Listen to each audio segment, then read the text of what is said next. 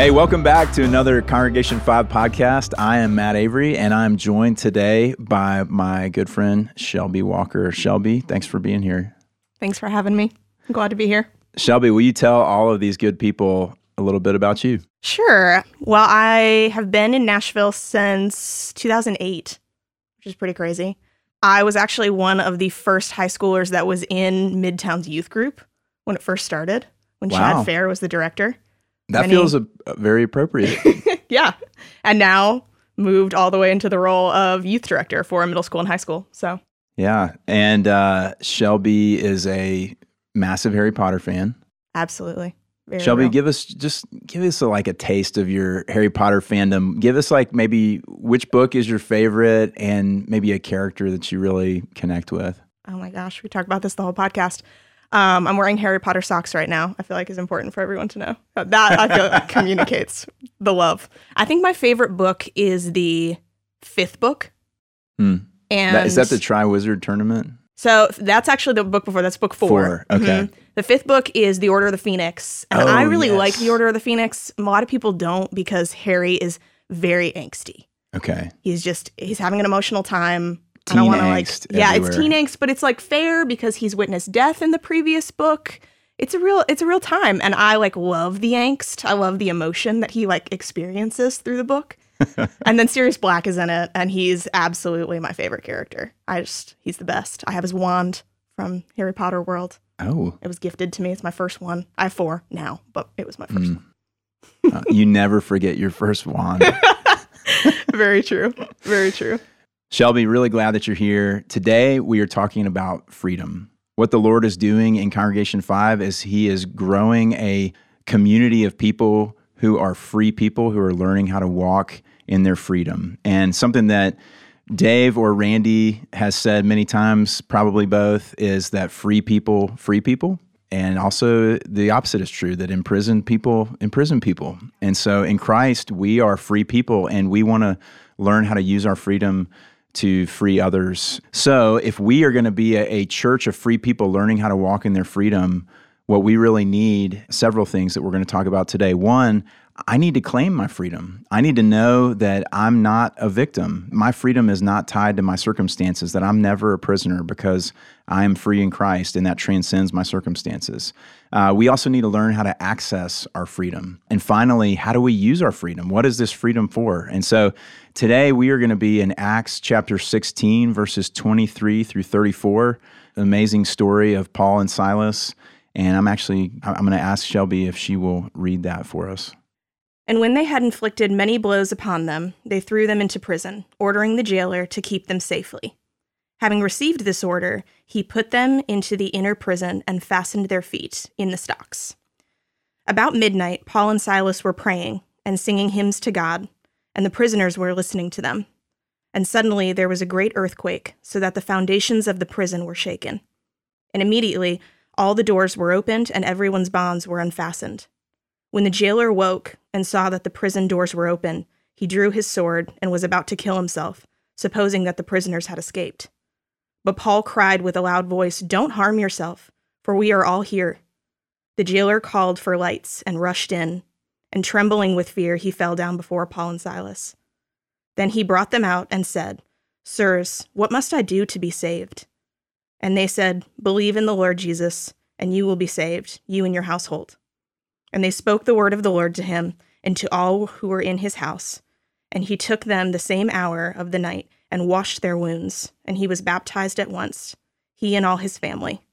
Then he brought them up into his house and set food before them, and he rejoiced along with his entire household that he had believed in God. Thank you, Shelby. Amazing. That's an amazing story. It is wild. When you hear that story, I feel like you just got to ask, who is imprisoned in this story? Because you see Paul and Silas are these physical prisoners, but they're not acting like prisoners. And then you have a man who's free and in charge, but he's not acting like he's free and in charge. And so a question for us is, when are we tempted to feel like a victim? When are we tempted to feel like we're in prison and a victim to our circumstances? Well, I think the circumstance thing is a big part of the story. We don't see him as the jailer really display his imprisonedness until the circumstance shifts. Paul and Silas, they're singing, the foundations break, the doors open, and he thinks he's failed. So circumstance has all shifted. That brings him into a place of feeling very imprisoned. I think that's where we see his imprisonment on display, really. Yeah, I'm glad you said that, Shelby, because you have this man, this jailer, whose life literally hangs on his success. And so you just imagine the low-level, constant fear and anxiety that pervades his life. And, this story can feel far away, but when we think about it like that you have people whose whole life is tied up in their circumstances and the fear of their circumstances changing. And, this man very likely would have, the reason he was going to kill himself when he thought all the prisoners had escaped was because he very well probably was going to be put to death when the people who were in authority over him came and found that he had let all the prisoners go. And so even this man who's in a position of relative power is still enslaved. He is not free. But for us, for Paul and Silas, and for us in Christ has set us free. And Christ had set Paul and Silas free, and you can see these men walking in that freedom. And a question that we have to ask ourselves is, when are we tempted to feel like victims? When are we tempted to feel like we're imprisoned to circumstances that are outside of our control? What does that look like for you, Shelby? It feels like a very pertinent question. I mean, it makes me think of quarantine and just the very present circumstances that we all find ourselves in different ways. But I have definitely had a couple times throughout these 8 weeks of quarantine. I count. I probably shouldn't. Keeping marks on the prison cell for every day. It feels like that a little bit. No, there have been so many times where I've had to really check my heart and my words and my thoughts, because I go into this space of okay, well, these circumstances have been, everything's been ripped out from under me, and we're in these very different circumstances. And it is very easy for me, I think, in this space to catalog what I have lost or what's been taken away from me in this season. And I think those are some of the thoughts or the words or the kind of the heart posture that leads me into a victim mentality. That it's well, I'm just stuck in my home for an unforeseeable time and everything is just the worst. I'm a prisoner under house arrest. Yeah. There have been times where I've actually said that, where I act like I am. And then the Lord just being sis, that's not real. You're not imprisoned. Circumstances are absolutely difficult, but you're not a victim to these circumstances. You don't have to be. Shelby, let's take it a step deeper and ask ourselves this question. When you are feeling like a victim, how does that change the way that you relate to God? Because I know for me, it puts me in a place where I feel like God is not keeping his promises to me and that he owes me something. And so I have this chip on my shoulder. I'm the orphan boy that he doesn't love, and that he loves everybody else a little bit more than he loves me. And I can start to spiral down in this woe is me mentality where it just colors the way that I see everything. It colors the way that I see God and how I don't believe a lot of his promises, that he's always with me, that he's always working things for good, that he has a purpose in everything that he's doing. And I feel distant from him. It makes me want to pull away from him, and it reveals my entitlement, because when I feel a hardness in heart toward the Lord for my circumstances changing, it reveals that I actually believe that he owes me something. He owes me things going the way that I think that they should go, because I feel like I'm doing my part. And so I'm obligating him to make my life go a certain way and make sure that my circumstances go a certain way. That's so good. Hearing you say that makes me think of the prodigal son story that we've been studying this last week, and the prison of self-rightness that the older brother finds himself in. Yes. In just studying that, I've always resonated with the older brother, but I think specifically his line where he looks at his father and says, "I've been slaving for you for years," and just kind of adopting this posture. I'm a slave toward you, that's, yes. And I'm doing it right, and you owe me. You should see me, and you should give me everything that you gave the younger brother.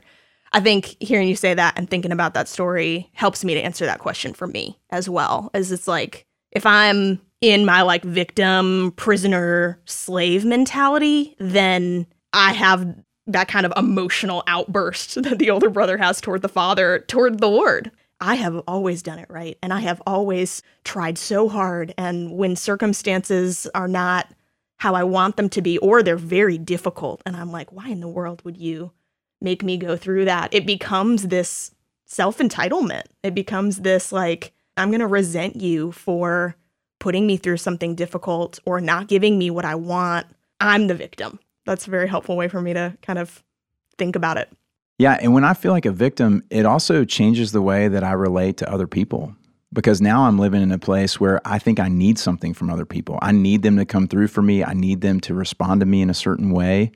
And when they don't, I write stories about them. I make judgments about them. I make judgments about myself. I must not be okay or good enough, or I should feel shamed and condemned because if I was good enough, these people would be treating me differently, and everything becomes about me. And I think when we claim our freedom in Christ, everything becomes about Jesus. And that's actually what sets us free, is to know that it's not all about me, that it's not all about how I feel about myself and my circumstances, but it's how Jesus has already told me and shown me that he feels about us. And so when we find ourselves living like victims, that moves us into our second point here is, how do we access the freedom that we have in Christ? The freedom in Christ that is pervasive and overarching over our entire lives is always there. Nobody can touch it. Nobody can take it away. I can't. My circumstances can't. Nothing can touch the freedom that we have in Christ, but we can live like we're not free. And so we have to know how to access that freedom that we have in Christ. And so these men here, Paul and Silas, how do we see them accessing that freedom in this passage, Shelby? We see it in verse 25 when it says, at midnight, Paul and Silas were praying and singing hymns to God, and the prisoners could hear them. I think one thing that is just very comforting for me is knowing that the two of them are together in their imprisonment and in their accessing their freedom. I don't know, there's something there that I think is really cool about the fact that it's not just Paul in the prison or just Silas in the prison, but they get to be together, right, and spurring each other on to access freedom. So one thing I wonder about is if it's like, we need each other to help do that. We need each other to lift up our heads and our eyes when we're downcast and just seeing ourselves, to say, you're not a prisoner. You can actually be free. And I mean, we'll have to use our redeemed imaginations to think about what that conversation between Paul and Silas actually looked like in the prison. But I don't know. I like to think that they spurred each other on. Absolutely. How this might have been a different scenario had they been in prison by themselves. Yeah. Well, and also we could add to that the prayer and the worship. I think that that's a huge component of, we know, like, worship, Scripture tells us, reminds us of what our heart, or what is true, reminds our heart of what is true. And prayer brings us into like communion with God. So I think that those two pieces are massively important and have their own kind of mystery probably around them for the other prisoners to be hearing. Yes. You know? Absolutely. Yeah, it's this reality that to be able to sing praises to God under any circumstances and to seek him in prayer is both the result of freedom in Christ. That's what happens when you're free in Christ, but it's also the pathway to freedom in Christ.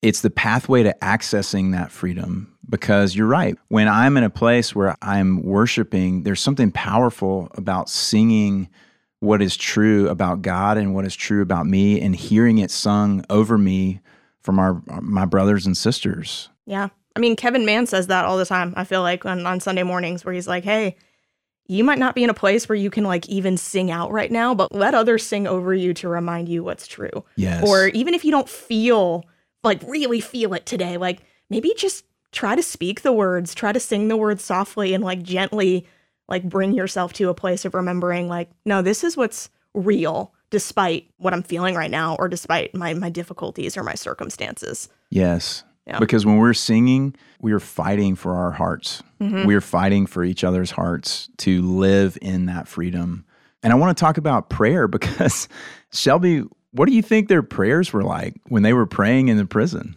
Because I could tell you, when I'm feeling like a victim, what my prayers would have sounded like would have been, well, here I am in this place, and you need to get me out in order for things to be okay. And I'm not really going to trust you or follow you or celebrate you until you do something for me. But I don't think they were praying like that, do you?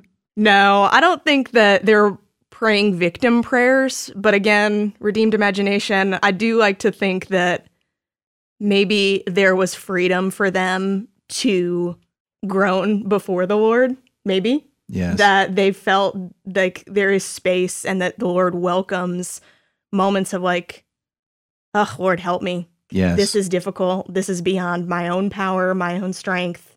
We are in prison. It was unjust. Like, can you just help our human hearts to see what you're actually doing in this? I think it's easy for me to look at a passage like this and be like, man, Paul and Silas are coming in clutch with just like spiritual strength. Right. And maybe they got that strength by spending time with the Lord in praying and actually like processing through that. I know that's true for me, that some of the sweetest time of prayer is just coming before the Lord and just being like, help me.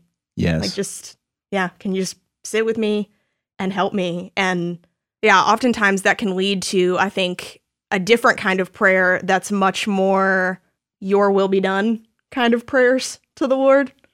You know, like where it's like, I'm actually now going to be praying and talking with you and meditating on the larger picture of what you're doing. What is your will for me in this? How is your power going to be shown in this? Yeah, it's perspective. Yeah. Yeah, it's how David prays in the Psalms, and it reminds me of Philippians 4, where there's a way in which we enter in with where we really are. God wants to hear where we are. He wants to hear our hearts, and that's an invitation to come to Him and seek Him in those places, but that's not where we stay. It makes me think about Philippians 4, where it says to come with our prayers with thanksgiving to the Lord. And it's this simultaneous, here's where I am, here's what I feel like, Lord, here's what I'm asking, but also here's what I know is true about you. Here is your goodness, and here are your promises to me, and here is your love for me, and I'm holding those things in both hands. And so it allows me to have joy, it allows me to have hope, it allows me to rejoice and be free even when my circumstances feel like a prison. And I think that's so important. It's so important for me because Thanksgiving is like the gospel oxygen to an imprisoned, breathless body. I think even in this quarantine season, that's been a major thing to be thinking about. Like, where are the spaces to meditate, to be praying, to be speaking out thankfulness of who the Lord is and what He has given me? Because that combats victim living. I feel like that combats prison living. It does, because it speaks the truth. Mm-hmm. When we get into the victim prison living, that's this shrinking of our worlds to where we are the center, and we've cropped God and His promises and His character out of the picture, and I'm just sitting in this little pit of how I feel under these circumstances right now, and that's slavery. Mm-hmm. But when we speak Thanksgiving, and it's opening the windows, it's opening the doors and letting the fresh air of freedom back into our lives. And it's powerful. Something that we need to note here is that God works a miraculous physical freedom for all of these prisoners.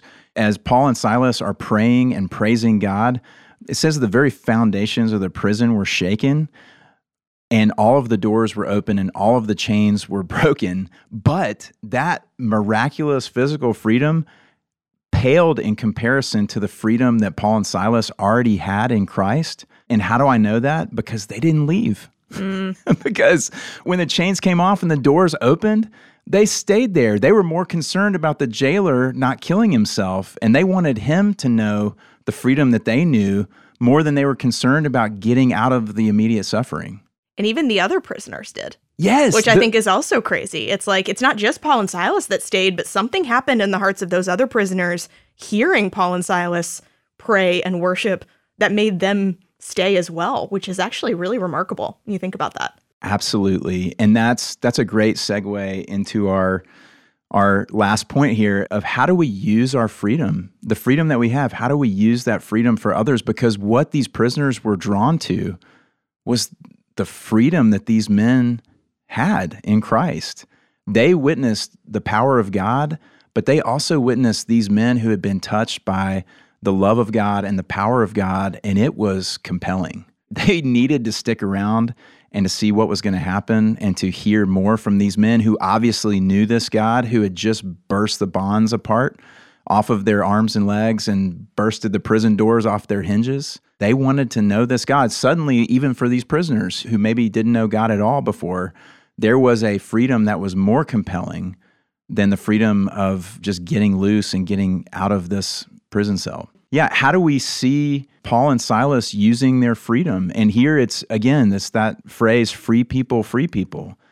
They're sitting here with their bonds loose, and this unjust imprisonment is now over, and they don't run out. They are more concerned with the jailer not killing himself. And they say, don't harm yourself. We're still in here. They were worried about somebody else, even when their circumstances were really, really bleak, comparatively speaking. So Shelby, I want to ask you a question now. What has it been like for you to be around free people? People who, like Paul and Silas, are living out of their freedom in Christ. What's it like being around those people? How do you experience them?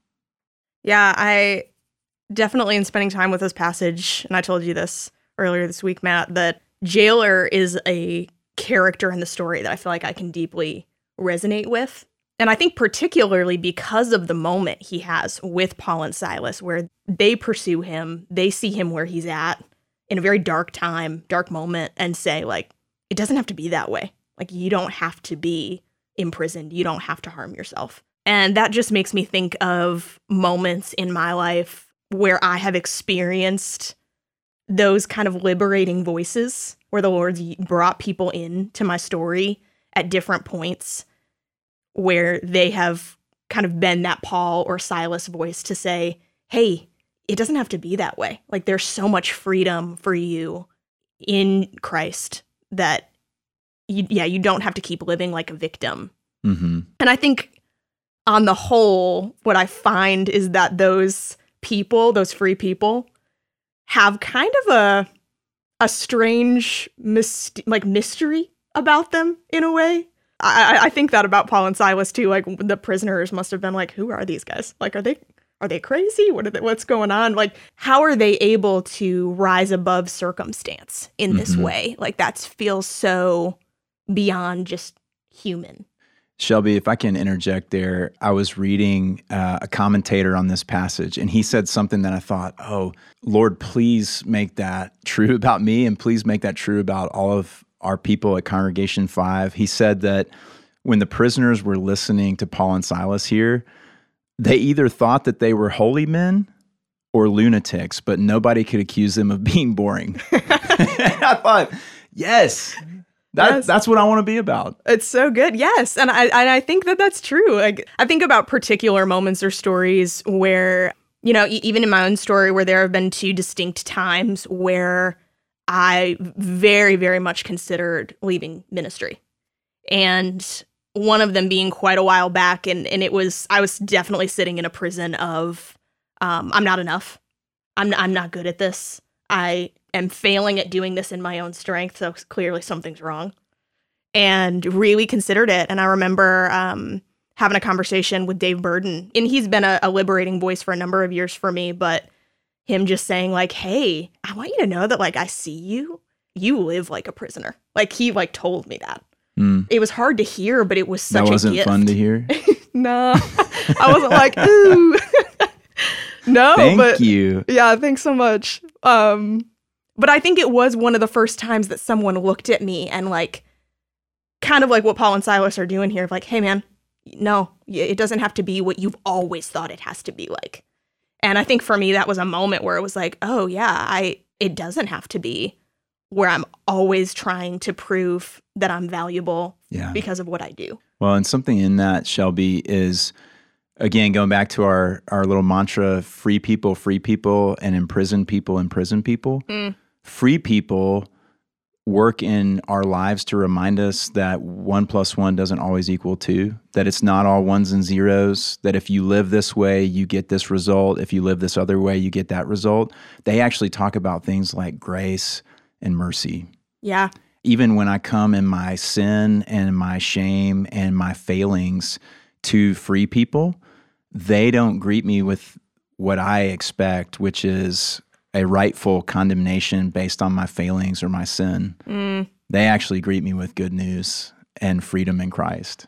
Yes, that's absolutely so true. There's this deep, deep sense of how free they are, so they can then extend that same kind of freedom to you to say, I know what it's like to be given grace. I know what it's like to be free. And that doesn't run out. And that's for you too. I think, free people always are like that. And I think, too, free people see people. Yes. I think that's a big thing, and we see it in the story. I feel like I see it in those moments that I'm thinking of in my life where free people are able to see imprisoned people really, really well. Yes. And they're able to pursue them and kind of coax them out of their imprisonment because they've gone through that same... They've been there. Yeah, exactly. They've been there. Yeah. And I love, too, what you said, even about the story about Dave speaking good and healing truth, but hard truth. There's a boldness with free people because free people won't be imprisoned by imprisoned people. And so there's a boldness and a courage and a living out of faith that allows them to come into situations and speak difficult things because they don't live under the same fear of other people. And what are they going to think about me and how will they receive this? There's a freedom there as they're following Jesus into the situations and conversations and people's lives that he's leading them into that allows them to say, I love you, but you don't get to decide how I'm going to live because my king who set me free holds that role in my life. That's very true. And I love seeing the jailer here. I mean, he's a great picture of what free people do too and how free people use their freedom because after he is set free, Paul and Silas share the gospel with him. The Lord overwhelms him with his love and his power. And you see what he does, even in these last few little verses, he does a lot. He loves Paul and Silas. He serves them. He heals them. He cares for them. He nourishes them. He frees them from their physical prison. And then maybe the most powerful thing that he does is he rejoices. And that is a mark that I pray is a mark on all of our lives collectively as Congregation 5 and as on my life personally as a son of God, is that my life would be marked by rejoicing because only free people can rejoice. You can't rejoice when you're living out of fear. You can't rejoice when you're living in prison or living like a victim. But that's what we want to be about. Yeah, I love to see the jailer move from the beginning of the story where he is the one that fastens the chains onto Paul and Silas. He's the one that takes them into the prison. And then at the end, he's the one that takes them out of the prison and tends to their wounds. There's a servant-heartedness in that. Yeah, there's a rejoicing in getting to then be in community and getting to then celebrate with Paul and Silas and with his family. Like the whole end of it is so worshipful. Yes. Honestly. Yeah. It is. And something else I want to say about how free people have impacted me in my life is they are deeply encouraging. And what I mean by encouraging is that they are literally giving me courage because it can be very scary to stand up to my own voices of condemnation and the voices of imprisoned people around me, whether that's family members or peers or coworkers or whoever it is. But there are so many voices of imprisoned people around me who are trying to put me in prison, and it's so easy, especially when my heart is singing the same song, it's so easy for me to go right along with them and allow them to put me in prison. Misery loves company. Misery loves company. And when I'm too weak to do it for myself, free people stand next to me with their arm around me and speak back to those voices and say, no, you're not going to imprison him because he's actually free. And that is a very powerful way that the Lord has used free people in my life. When I want to step right back into the prison cell and live out of my own righteousness or lack thereof, and I'm surprised by my sin, and I'm surprised and overwhelmed by my failings, it is those brothers and sisters in Christ who are free, who have come and stood next to me and given me the courage to say, no, we're not going to let you put him back in prison today. He's free, and he and I are going to walk right out of here. And that's so good, because that's so necessary in the life of a believer all the time. Like, I've grown up in the church my whole life, and there can kind of sometimes be this voice in my mind that's not my own voice, and it's not the Lord, so it's definitely the enemy's, saying, why aren't you over this yet? Like, why are you still struggling with this? Or why are you still, like, submitting to slavery sometimes? Or, like, what's wrong with you? Why aren't you better? Exactly. And I think that the continual voice of free people is encouraging, and it's hopeful. Like, I think that's something that's been really encouraging to me, is when voices like Dave, other voices in my life who have said, you're in process, remember that too. Like, there's grace for you to be in process with the Lord about even your freedom. Like, you're being coaxed out into more and more freedom as you go on. And one of the things that I loved that Dave said to me was, I'm so excited to see what you're going to be like in a year. Wow. Or what you're going to be like in 5 years. And just kind of casting vision for the fact that the Lord is, like, deeply interested in my freedom, and he's interested in me growing into that freedom more and more and more. And I need people to remind me of it. I can be blind to even how I'm changing and growing and being free. Yes, because imprisoning voices always bring judgment. And we actually already have a judgment. And the judgment is that Jesus has taken our sin and our shame and all of our failings, past, present, and future, into himself, and they have been dealt with on the cross. And so the judgment that stands over us is that we are free in Christ, and we are actually on a journey of freedom with Jesus. And so these condemning voices want to pass judgment on us now in the present moment and make us think that we're either successes or failures. But that is so far from the truth. The truth is this big, expansive arc over our entire lives, that we are already free, and we are being led by Jesus on this journey into realizing our freedom on a deeper level, more and more and more every day of our lives, until one day when we are united with him forever in eternity, and we are enjoying that complete fullness of that freedom forever. That is where we're going as Congregation 5. We are people who want to learn to live and walk and extend that freedom all the days of our lives to an ever-deepening degree. Makes me think of Galatians 5:1 that says, "It is for freedom, my brothers, that Christ has set you free. Do not submit again to a yoke of slavery." And, like, that's the journey. That's what, like, you're just talking about right there. Even though it feels like there's an obvious answer, we need to go back and ask ourselves this question: what kind of church do we want to be? What kind of church do I want to be a part of? Do I want to be a part of a church where we are living by some kind of code, and we need to keep up our appearances, and we are just constantly imprisoning each other and driving a deeper and deeper wedge between the freedom that we have in Christ and our ability to access that freedom? Or do we want to be a body of men and women and children who are constantly learning how to live ever deeper into the freedom that we already have in Christ, and that we are pulling each other back out of the prison cells that we keep constantly trying to walk back into and say, no, that's not who you are anymore. You're free now, and you don't have to walk back into that prison. You can live like a free man or a free woman. And I think I can speak for all of us when I say I want to be a part of a community of people who are learning how to live free. But in order for that to happen, I have to be open for the Lord to do deep and good and transformative work in my heart, and be open to him using my brothers and sisters to do that. Yeah, you saying that makes me think of one of the values that C5 has really been very communicative about, which is that we care about reaching lost people. And the concept of free people is a very attractive, beautiful thing to lost people, as we see in the story of Paul and Silas in the jailer.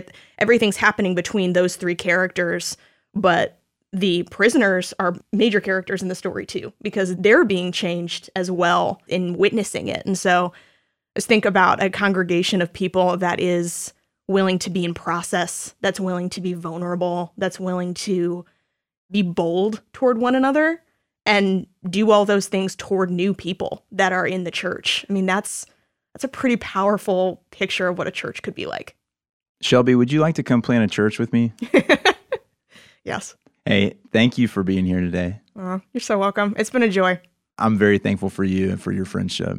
And I'm going to pray for us that the Lord would do these things. Father, we come to you this morning and we just thank you. Thank you for the freedom that is ours in Christ. Lord, thank you for brothers and sisters to walk through this life with, to continually remind each other and walk with each other into that freedom. Lord, I pray that we would be a community who is learning ever more constantly how to live in and walk into and experience and share and extend this freedom to others, Lord, that you would grow a community where we are being transformed and you're using us in each other's lives, and that we would stand together in faith and in love and in the power of your love for us and the freedom that you've bought for us. And Lord, that it would transform our lives, but it would also transform the community around us, that we would be like Paul and Silas in this prison, and that people would be set free because of the freedom that you've purchased for us. And we ask that in Jesus' name.